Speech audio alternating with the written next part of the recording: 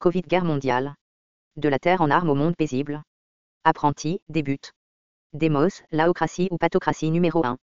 On dit que la démocratie est le genre de gouvernement le pire, exception faite de tous les autres de temps en temps éprouvés. Winston Churchill. Tout d'abord, qu'est-ce que la pathocratie? C'est la régie des sociopathes. Voir le chapitre leur étant consacré. Des sociopathes comprennent 4% de la population, 3% des hommes et 1% de femmes, ce pourcentage enflue selon leur mère patrie et alimentation. Ils peuvent différencier le bien du mal mais sont sans remords en ayant commis ce dernier.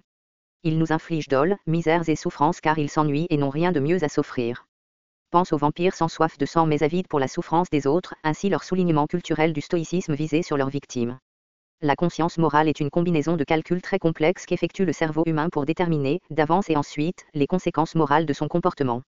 De la même sorte que des calculs subconscients, moindres mais tout de même volumineux, lui permettent de rester en bon équilibre sur une bicyclette. Les sociopathes manquent cette source primaire de la conscience morale. Les institutions humaines ont été prises en charge plus ou moins rapidement par des sociopathes, presque toujours de façon définitive. Même l'amour sacré du Christ a été subverti par des inquisiteurs aux mains sanglantes et des prédateurs sexuels avides d'abuser les innocents. Nous autres, guidés par notre conscience morale, n'infligerions jamais de telles souffrances sur autant d'individus, à moins d'en avoir été formés, ordonnés et guidés, et nos littératures, philosophies et textes sacrés, certifiés, par une succession historique d'amputés de conscience morale. Dans l'absence de leurs prescriptions et guidages néfastes, le monde se transformerait en une quasi-utopie affranchie quasi spontanément par notre conscience morale collective. La bonté, la justice et la vérité s'y rendraient plus claires dans la plupart des cas, souvent beaucoup plus qu'à ce jour.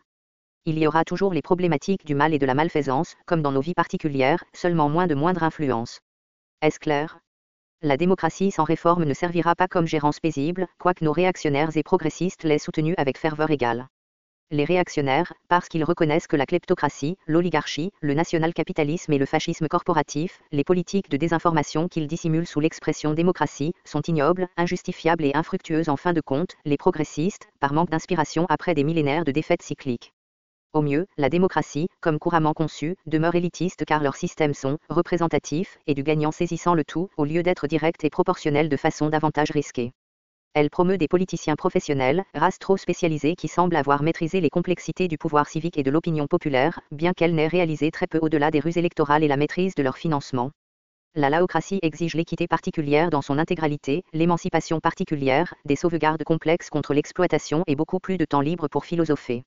Elle exigera que nous élevions nos enfants rares et bien-aimés jusqu'à leur âge adulte salubre, qu'un public bien éclairé prête attention aux avertissements éthiques pour décroître leurs conséquences inattendues, enfin, que tous valorisent l'apprentissage avant tout. En laocratie d'apprentis, le rôle de politicien sera strictement limité. Ils satisferont leur besoin d'inspirer de la confiance, d'être admirés et choisis en concurrence, après tout, c'est leur passion. Une fois élus, ils se rendront en antenne sociale pour puiser les problèmes des électeurs et leurs manques. Ils soumettront leurs constats à la communauté intellectuelle d'apprentis dont la passion est de résoudre ce problème, puis retransmettront ces solutions aux votants concernés pour qu'ils puissent en choisir un par suffrage. L'agora du monde paisible facilitera ces entretiens globaux. Les politiciens ne seront plus tenus à légiférer des répliques aux problèmes sociaux, ce dont ils ne sont ni formés ni assujettis à la passion, plus jamais ne seront-ils permis d'enterrer des problèmes, différer leur résolution en se servant de minutie procédurale, et d'être bien rémunérés pour leur négligence criminelle. D'abord, ceux temps corrompus ne pourront plus se faire élire même au moindre volet du pouvoir.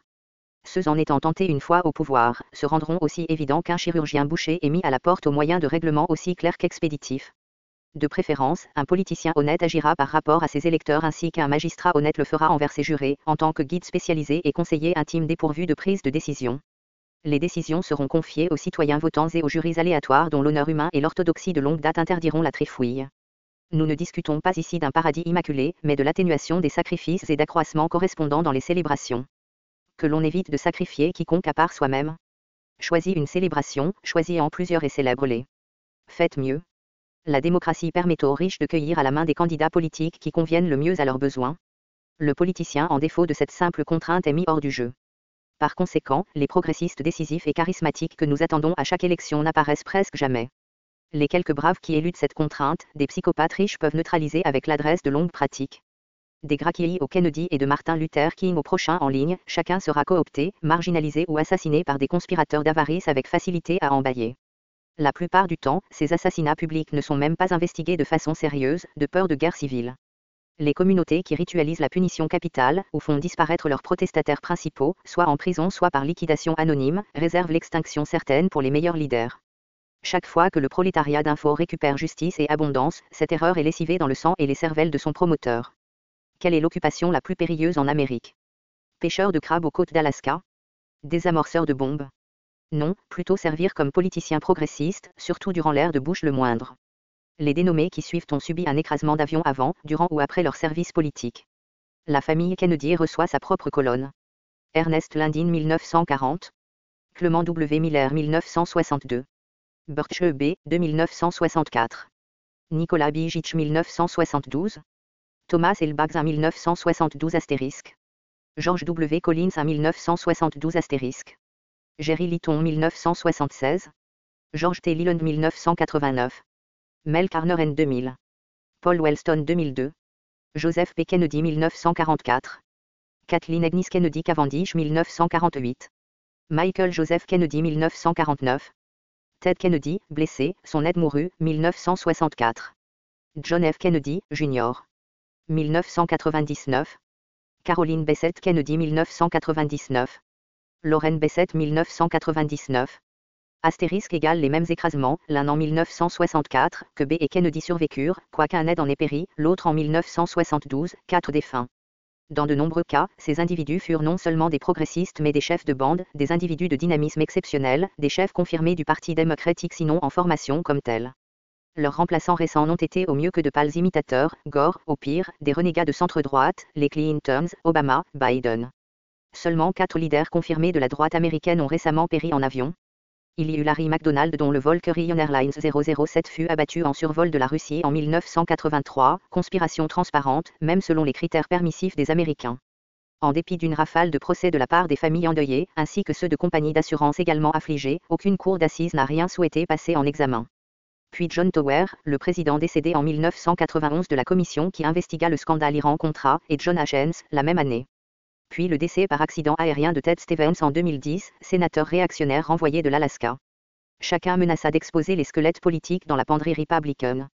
Il y eut d'autres politiciens décédés, mais leurs tendances politiques furent plutôt floues et ils ont péri en toute probabilité par accident.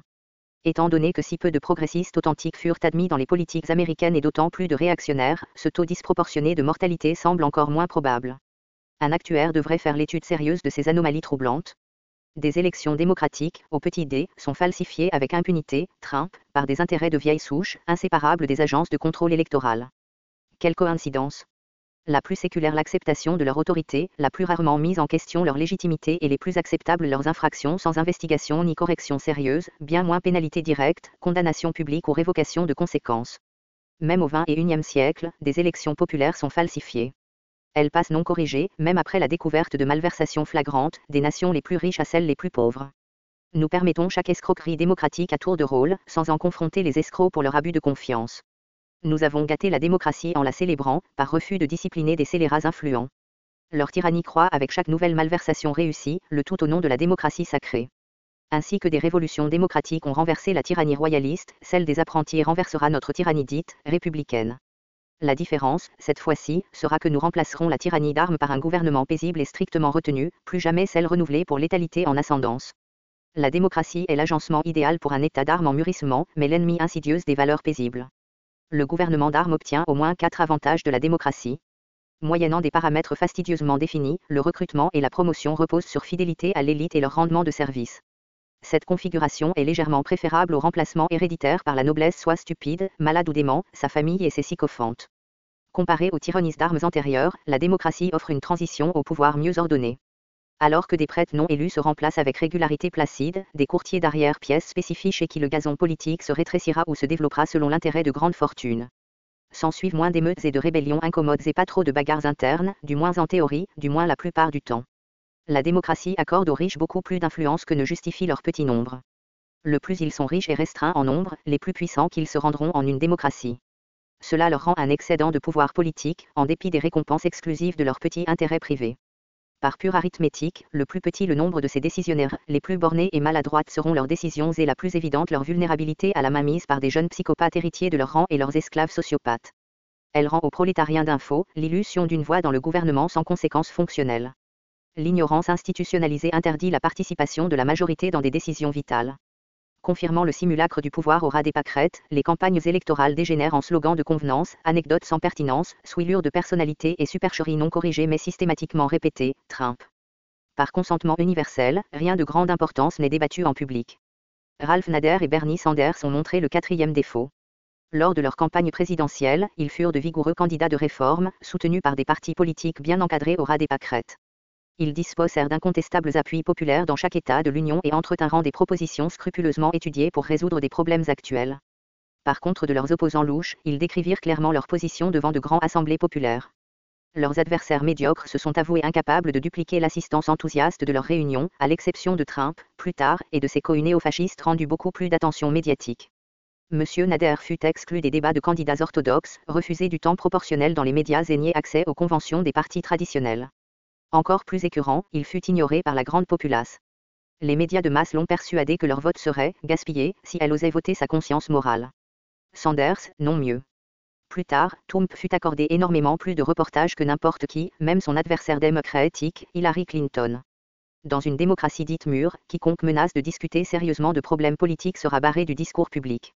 Il sera ignoré avec obstination égale, du dessus par les médias et d'en dessous par les ouïes de partis majoritaires.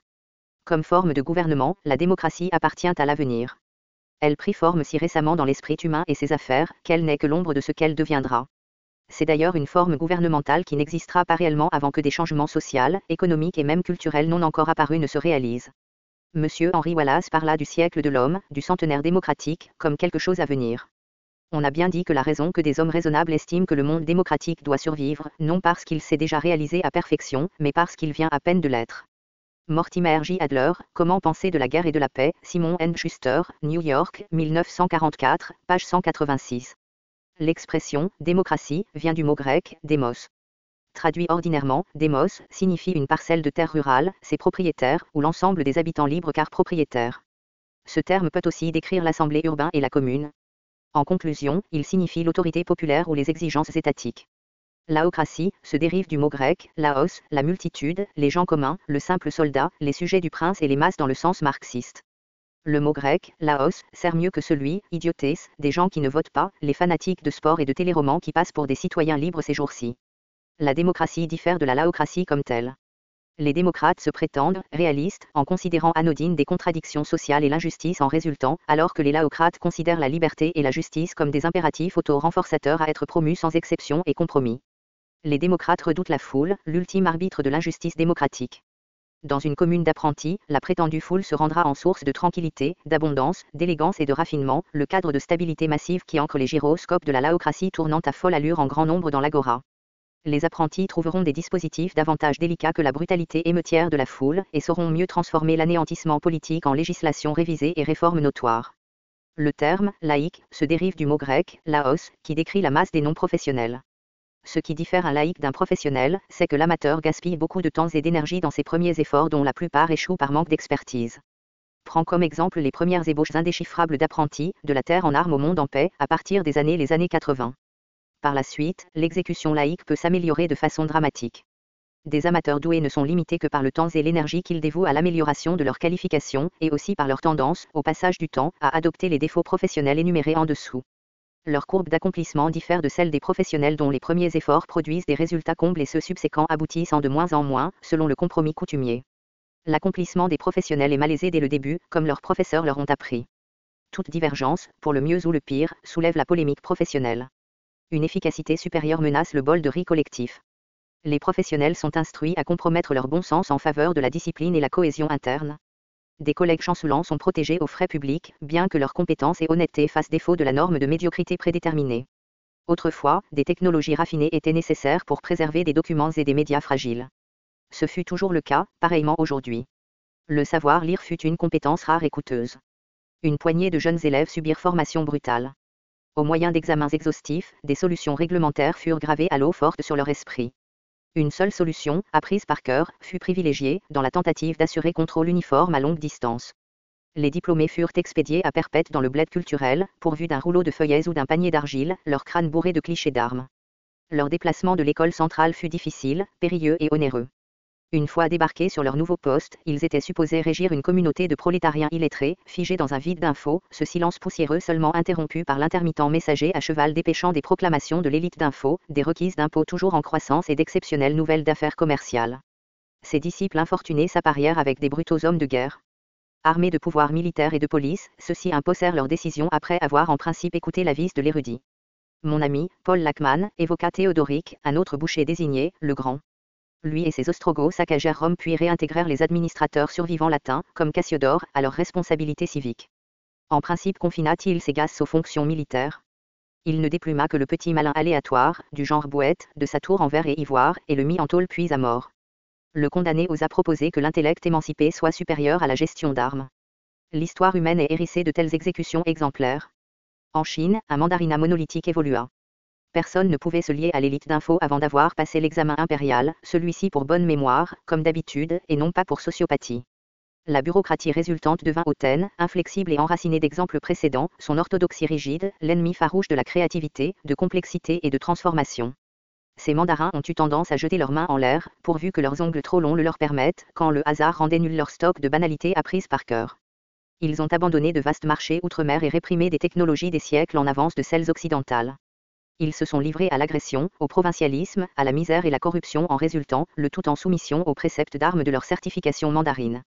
Des apprentis brillants ont déclenché un âge d'or de technologie occidentale, ils ont presque entamé celui comparable sous les empereurs Dieu, les Wudéans, 156 à 87 AEC, les Tézom des Tang, 599 à 649, et les Yongle des Ming, 1360 à 1424. Au lieu des cruels sous le contrôle de mandarins subséquents. Rien n'amortit la créativité comme l'exigence d'une certification scolaire pour chaque position de responsabilité. Voici l'avant-dernière mauvaise alternative, bien que peut-être la mieux rangée, si des circonstances transitoires exigent le renouveau social. L'option évidemment la pire, c'est la promotion par voie de la brutalité, l'alternative d'armes spontanément cultivées lors de crises martiales et leur dénouement de suite. Les attributs conjoints de mandarinats et de systèmes universitaires se dévoilent autant en Chine antique qu'en Occident contemporain. La forme et l'aspect prennent le devant du contenu et du résultat, les moyens permis justifient une fin lamentable. Chez les deux, l'empaquetage a de l'importance supérieure au contenu. Les questions « qui » et « comment » éclipsent celles « pour qui » et « pourquoi ». L'obligation universelle devient de montrer des bonnes intentions et de ne pas trop basculer le canot. Cet engagement supplante la menace des conséquences imprévues en aval et leurs suites catastrophiques. Nous allons devoir basculer le canot en réaménageant sa charge et cela vigoureusement et vite, afin d'éviter le chavirement avant la prochaine série de rapides en approche torrentielle. La fin justifie les moyens. Formulé d'abord par le poète romain Ovide, Machiavel s'en servit dans son livre « Le Prince ». Plus tard, Hitler et ses écuyers en firent autant. En d'autres mots, leurs résultats héroïques en principe justifient des méthodes démentes. Pour Hitler, etc., leurs conséquences et moyens ont équivalu en démence. Grâce à eux, notre discussion des fins et des moyens aboutit en cul-de-sac. De nos jours, la prévision de conséquences valables se dissout dans l'examen au microscope de moyens insignifiants, conduits de préférence par litige. Cette contradiction de Hitler est passée en revue à pas d'oie du moment que quiconque préconise un bon résultat à son propre compte. Dis-moi, s'il te plaît, qu'est-ce qui nous prend de citer Hitler l'un à l'autre, en discutant des valeurs morales? Je cite Mein Kampf dans quelques chapitres ici, avec grande circonspection d'ailleurs. Quand il parle d'un certain sujet dans ce texte et révèle ses intentions d'armes à l'encontre de celles paisibles dans ce texte. En citant Hitler hors de propos, je risque d'encaisser la censure des deux côtés de l'allée centrale. De toute façon, je pressens que certaines personnes nieront l'entièreté de mon texte sans en avoir lu la moindre partie, et s'empareront de telles citations comme leur excuse. Tant pis. Je trouve flattant d'être renié par de tels esprits renfermés. Quant à ce sujet, j'habite la terre en armes et dois donc me servir du matériel que j'y trouve. Si j'avais restreint mon analyse à rien que des textes paisibles serviables, je n'aurais jamais rassemblé cet ouvrage.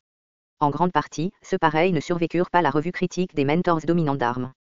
Sur cette planète, l'ultime prix littéraire de la paix, c'est le refoulement de son texte par l'industrie du livre, comme insuffisamment commercial, son incendie par un fanatique ou interdit par la religion ou l'idéologie du jour. Être nié de cette manière, moi et mon œuvre, cela nous honore.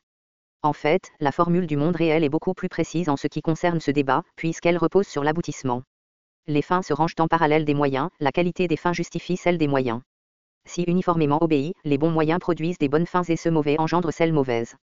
Une bonne fin ne justifie jamais un mauvais moyen ni n'en revient. Tour à tour, les mauvais moyens ne scorent presque jamais un bon but. La première apparition de mauvais moyens sans correction immédiate mène le plus souvent à la saisie du pouvoir par rien que des mauvais moyens à partir de là. Nul besoin d'attendre d'inévitables fins mauvaises avant de rétablir les bons moyens et assurer donc une meilleure fin. Tout ça devrait être incontestable mais ne l'est pas, grâce à notre abus assidu de cette citation d'Hitler. Abusant de ce mythe d'armes, ces menteurs ont forcé la conclusion que les moyens doivent être de médiocrité acceptable, alors que les fins peuvent être renvoyées. Selon notre préjugé le plus à jour, les bonnes fins ne sont plus pertinentes, et nos meilleurs moyens, sans doute impraticables. Voici comment parvenir à affamer des bébés par centaines de millions chaque année sans opposition concertée, et permettre en même temps la dépense de milliards par an, sans jamais en allouer au monde paisible. Une illustration intéressante de ce mythe d'armes se trouve dans le paradoxe que décrit Dostoïevski concernant l'utopie. Je crois l'avoir trouvé dans le chapitre « Le Grand Inquisiteur » de son livre « Les Frères Karamazov ». Un protagoniste y fait la demande. Si vous pouviez garantir l'utopie à perpétuité en torturant une fillette innocente jusqu'à la mort, le feriez-vous? La meilleure réponse. La torture d'une jeune innocente ne pourrait en aucun cas promouvoir l'utopie. Au contraire, un tel crime nuirait de façon certaine à cet objectif. Ton paradoxe n'est qu'un autre mythe d'armes diaboliques. Tais-toi à la fin, mythomane d'armes et réactionnaire sans scrupules, et cesse d'empoisonner cette conversation. Les apprentis convieront des consultations presque sans limite dans l'agora mondiale. Beaucoup de prolétariens d'info saisissent leur passion mieux que leurs semblables professionnels. Des milliers d'experts amateurs attendent d'être convoqués. Chacune de nos décisions sociales sera un chef-d'œuvre réalisé sur commande, unique et tendrement œuvré. La laocratie est pratiquement à l'horizon. Comme les autres de nos institutions prisées, la démocratie est le produit final de la mentalité d'armes. Ses directeurs l'ont peaufiné en un outil polyvalent qui lui entre leurs mains attendries de sang. De l'hypocrisie hautaine est tout ce qu'on peut prévoir de leur part. Ils prévoient le contrôle absolu de tous et de tout par des nouveaux systèmes miraculeux de gérance automatisée et des données mises en boîte découlant du haut en bas. Ils ont tourné le dos aux solutions de rechange menées par des apprentis à partir de racines populaires évidemment préférables. Comme la plupart des technologies paisibles globales que nous allons nécessiter, nous pourrons tirer des meilleures solutions de rechange directement de l'étagère des technologies d'armes et les rebrancher au bénéfice honnête du monde paisible. Commentaire. Marc Mulligan @camcast.net